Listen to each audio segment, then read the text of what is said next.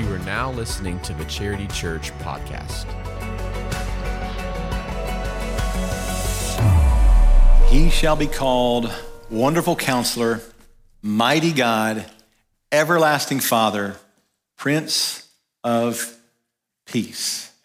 We have a lot to celebrate in the birth, and the life, and the death, and the burial, and the resurrection of Jesus Christ, right?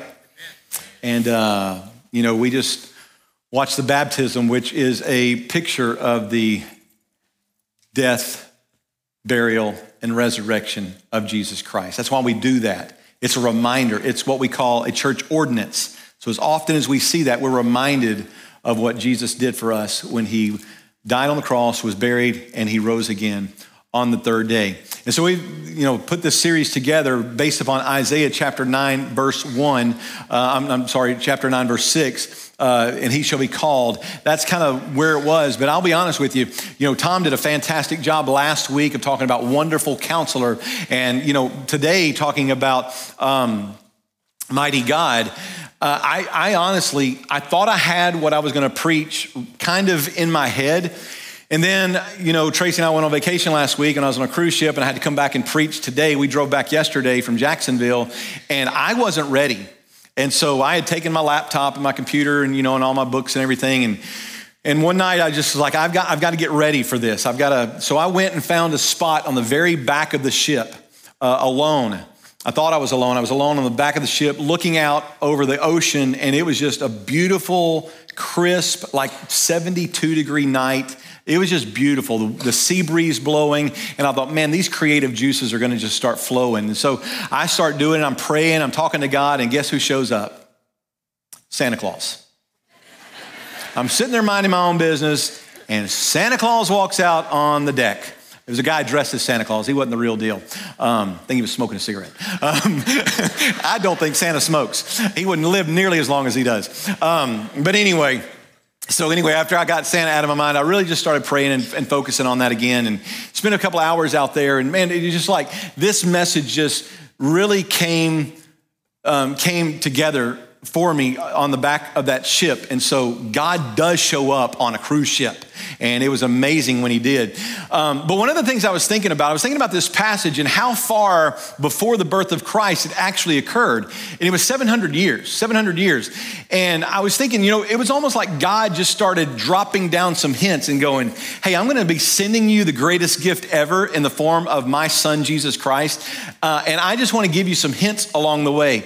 And I started relating to that about a time that I was a teenager. And when I finally got a job when I was 15 and I was able to start like buying gifts for other people, I enjoyed that process. And I had a younger brother at the time who was a couple of years younger than me, and he loved to deer hunt. He loved deer hunting.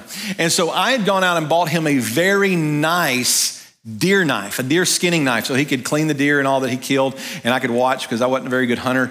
And so I had bought him this gift, and I had put it was in the package, and it was under my truck seat. And we were driving along one day, and I just wanted to drop some hints as much as I could without telling him what it was. And I said, hey, would you like to see the package that your knife is in? Yeah, in that moment I went, I meant to say the package that your Christmas gift is in.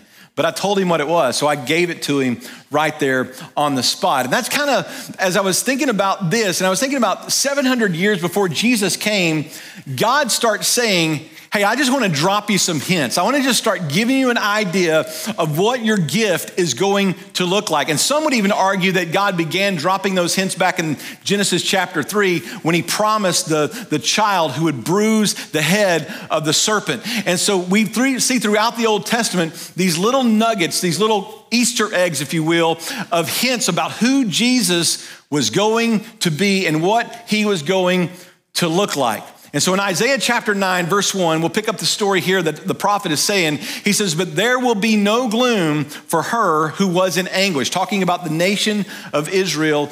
And we'll talk about who specifically here in just a moment. In the former time, he brought into contempt the land of Zebulun and the land of Naphtali. Now, these were two areas that were terrorized by the nation of Assyria.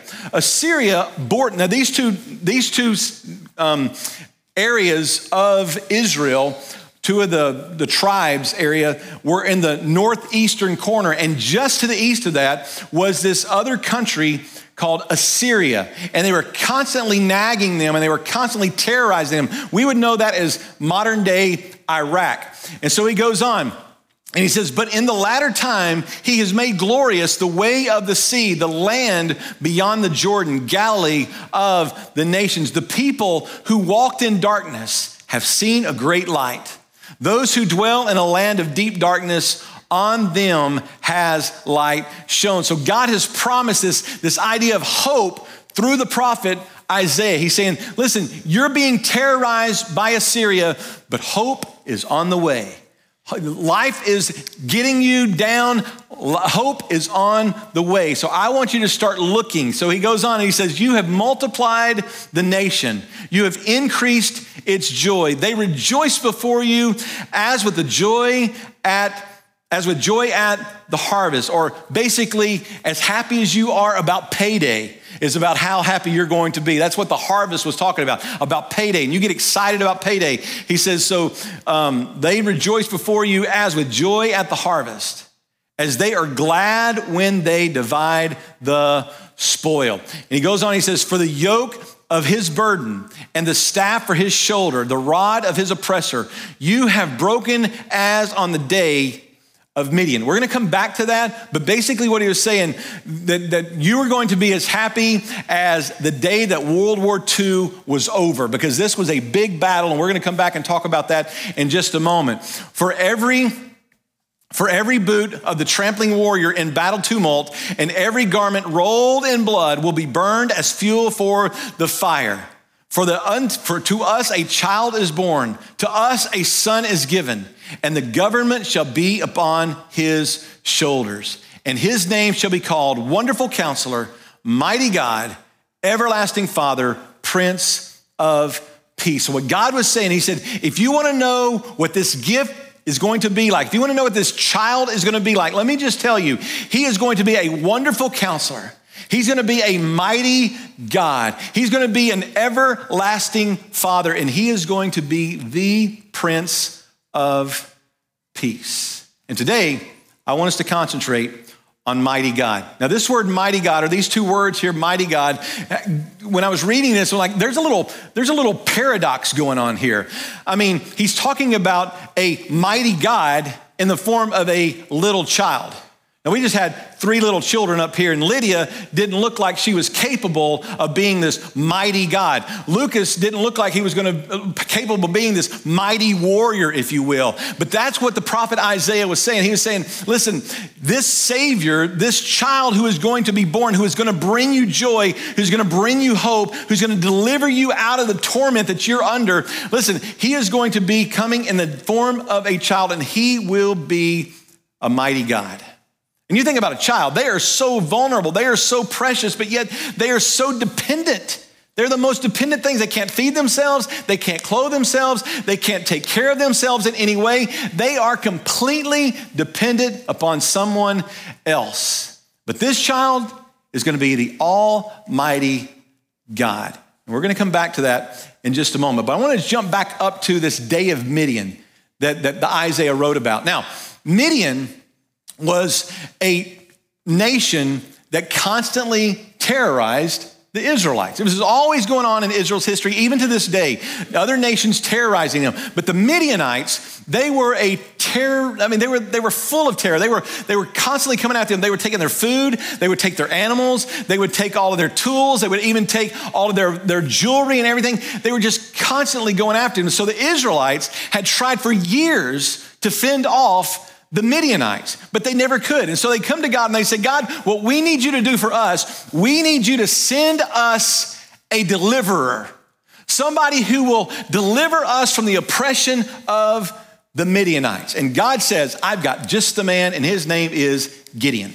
Gideon was the one that God sent in response to deliver the Israelites from the terror of the Midianites. But Gideon was the most unlikely mighty warrior. As a matter of fact, when God told him that he was going to use him, the angel of the Lord appeared, may have been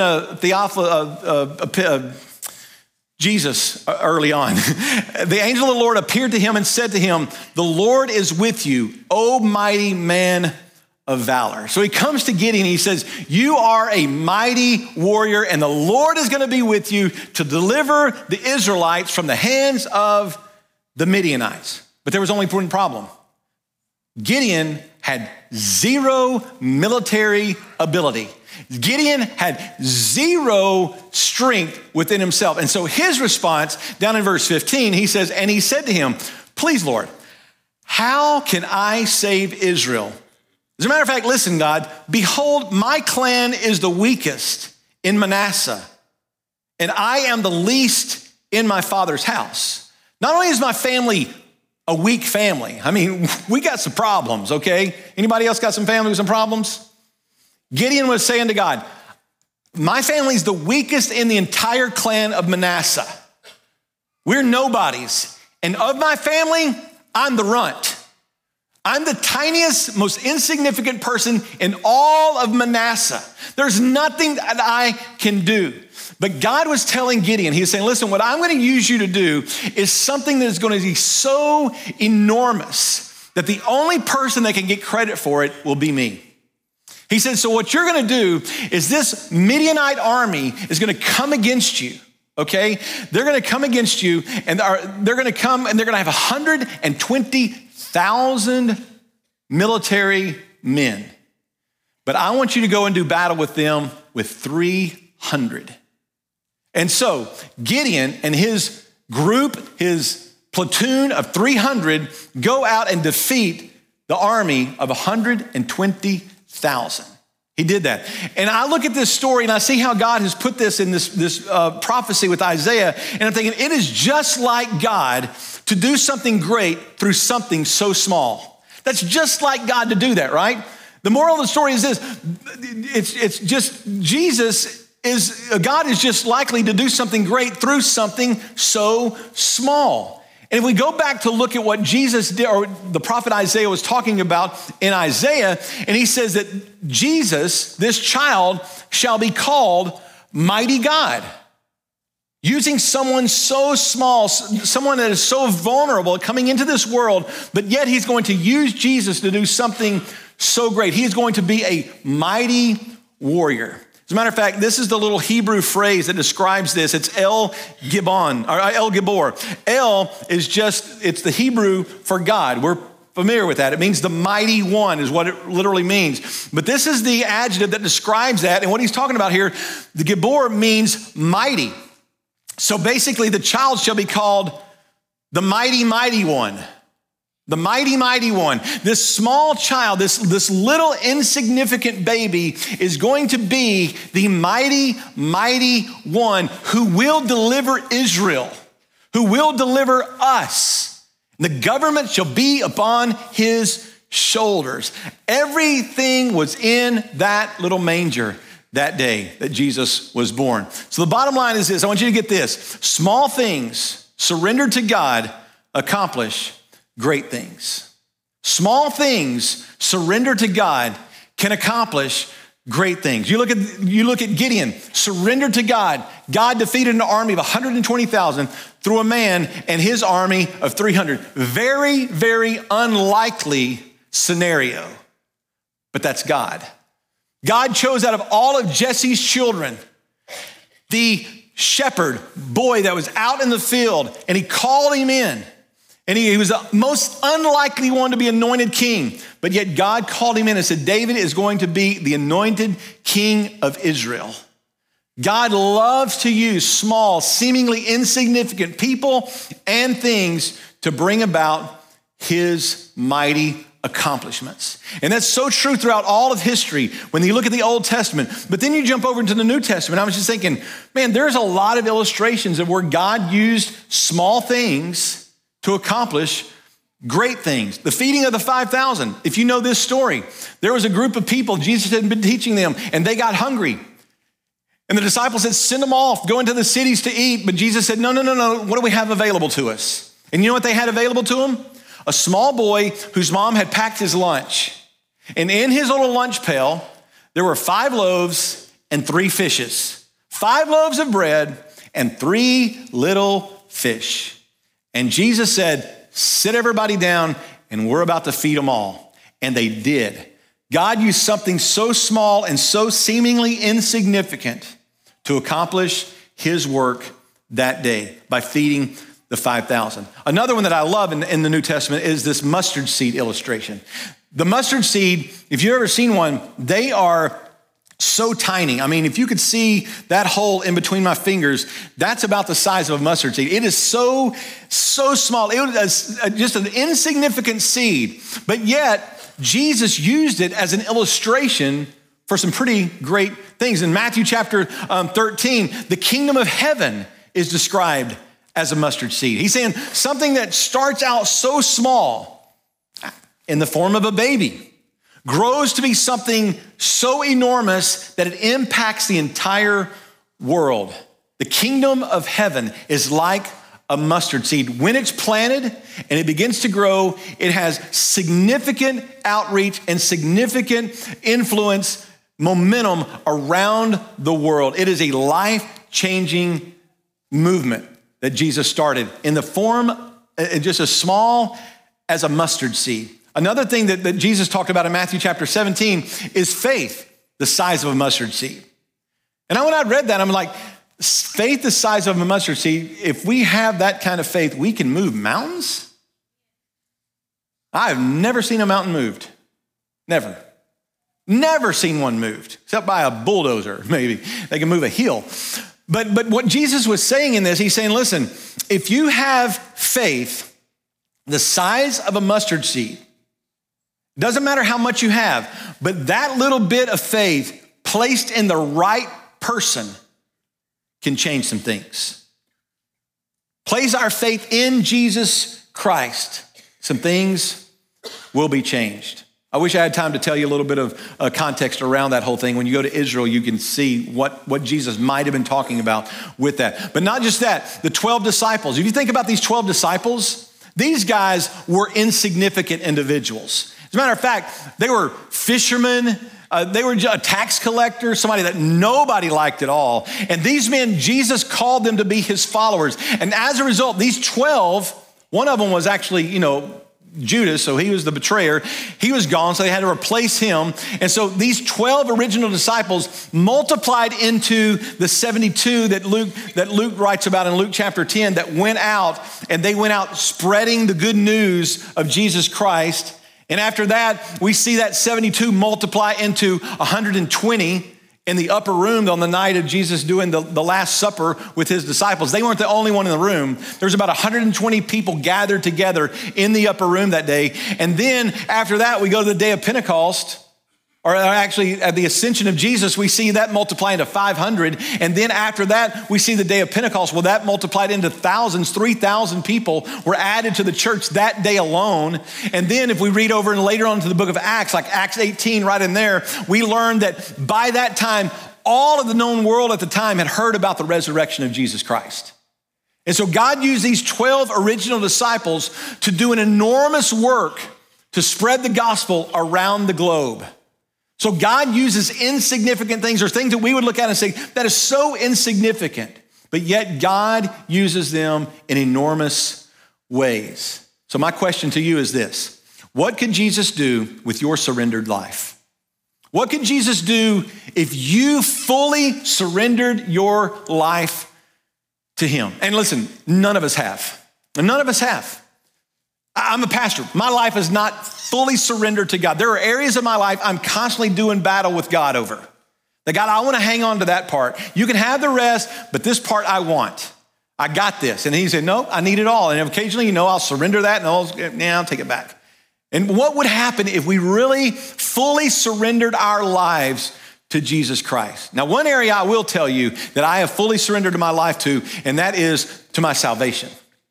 To salvation. Maybe you're here today and you have been trying to do this on your own. You've been trying to be in good favor with God. That maybe when you get to heaven, And somebody said, what if you got to heaven and God says, why would I let you in? And you would go, listen, I got a long list of reasons you ought to let me in. You know, I've given, I have sacrificed, I read my Bible a couple of times. And you know, God, I pray to you every single day. And I even helped that person that was in need. And you start listing those things. Every Christmas I give gifts to the needy. And you start listing all of these works. You know what Jesus would look at you and say? That's not good enough. That's not good enough. You could sell everything and it wouldn't be good enough. What you need to do is you need to surrender your life to Jesus Christ for your salvation.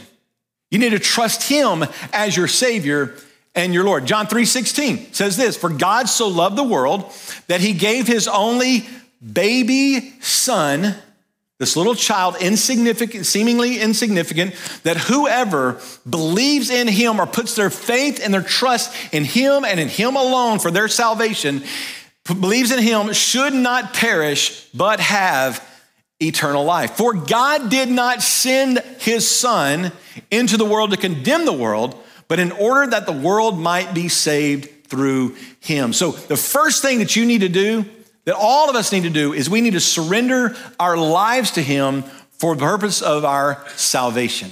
Trust Jesus. Put your faith and your trust in him as your Savior and your Lord. But another thing that I believe, if we would just surrender our life, it would help us to overcome our weaknesses. And I've got a few of these. I've confessed a few of them to you. There's some that I'd probably never tell you, but I've got my own weaknesses and you've got your own weaknesses. And all throughout history, every single person has weaknesses that we struggle with, things that we're constantly dealing with. And here's what Paul said in 2 Corinthians 12:9. He says, but he said to me, Jesus said this to him, my grace is sufficient for you, for my power is made perfect in weakness. Therefore, I will boast all the more gladly of my weaknesses, so that the power of Christ may rest upon me.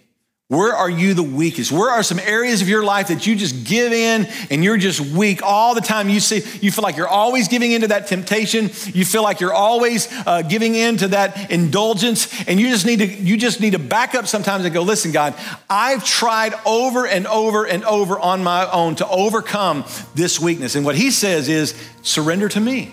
Surrender your life to me, because when you're weak, I am made strong. It's in your imperfections that my strength is made perfect, in your weaknesses.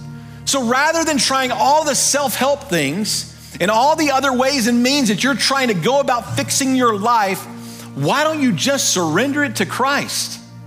And just say, listen, God, I don't know exactly what this looks like, but I am surrendering this to you today.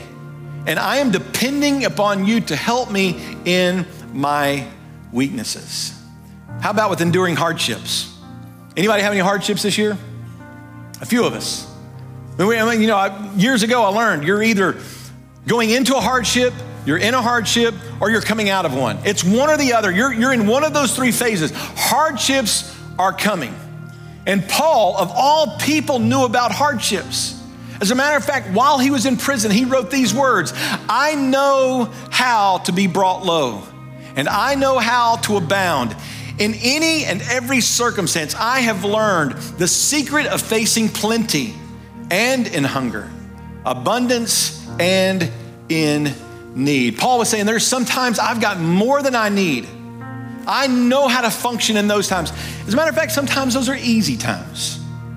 But I also know how to function when I'm in need. When Paul says, I didn't even know where my next meal was going to come from. I didn't even know where my next dollar was coming from. I know in those moments how to suffer well. I know how to endure those because it's in through Christ Jesus. And he follows it up by saying this, a very familiar verse, I can do all things through him who strengthens me. The most taken out of context verse in all of Scripture. This is not the verse to use to help you open the pickle jar. I can't read this verse enough and claim this verse enough to make me an NBA basketball player. I couldn't read this verse enough and claim this verse enough to make me the quarterback for the Dallas Cowboys. It is just not going to happen. But you know what I can do? I know that when I suffer need and when I have want, and when things are not going my way, when life is just bringing some hardships, I can make it through it because I can do those things through Christ who gives me the strength. It's not in my own strength, it's in Christ's strength. And some of you are going through a hardship and you're trying to manage it yourself. You think you can control things? No, we don't have any control over life whatsoever. But we can trust the one who does have control. And we can say, God, no matter what I face, no matter what hardship I face, I'm going to just trust you because that little baby that was born in that manger is my Savior. And he endured some hardships. And I can do all things through him who gives me strength. And I just would have to mention this one, the Great Commission. As a church, this is what we're here for, to make disciples who make disciples who make disciples. And my prayer for 2023, you're gonna hear more about this, is that all of us would become disciple makers. And you wouldn't just think that's the preacher's job and that's the staff's job and that's the men's group's job, that's the the ladies group's job. No, it's all of our jobs. And when Jesus was standing on a hillside with his 12 followers, he said this, and he came to them and he said, all authority in heaven and on earth has been given to me. Jesus said, all of the authority, everything that you can think of, it's all been given to me. And what I want you to do with my authority is I want you to go and make disciples of all nations, not just the Jews in Jerusalem and the surrounding area in Israel. No, I want you to go to all nations, baptizing them in the name of the Father and of the Son and of the Holy Spirit, teaching them to observe all that I have commanded you. And listen, behold, this is a command. Behold, don't forget, I am with you always to the end of the age. You may be sitting here today and you go, I don't have a clue about how to make a disciple of someone. Jesus does.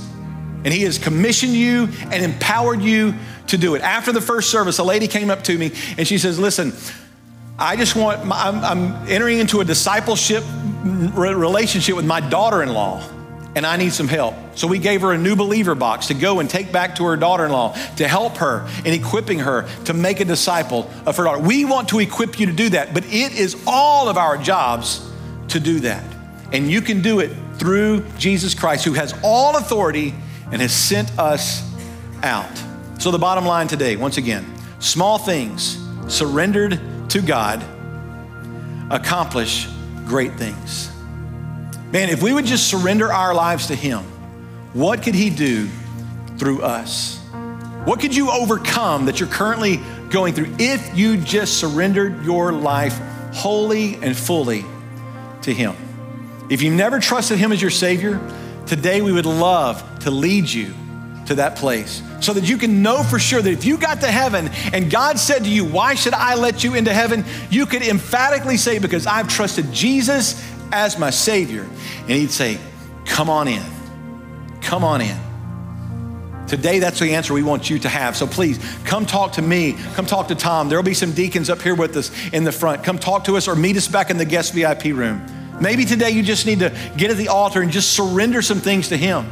You've been trying to do it all on your own, and God is saying, listen, I have placed this mighty God in your presence to help you overcome, to help you in your weaknesses, to help you with your overcoming and your endurance, to help you endure the hardships that you're going through. And God wants to empower you to be a disciple maker as well. So just get on your face before him and say, God, today I surrender it all to you. So let's all stand together.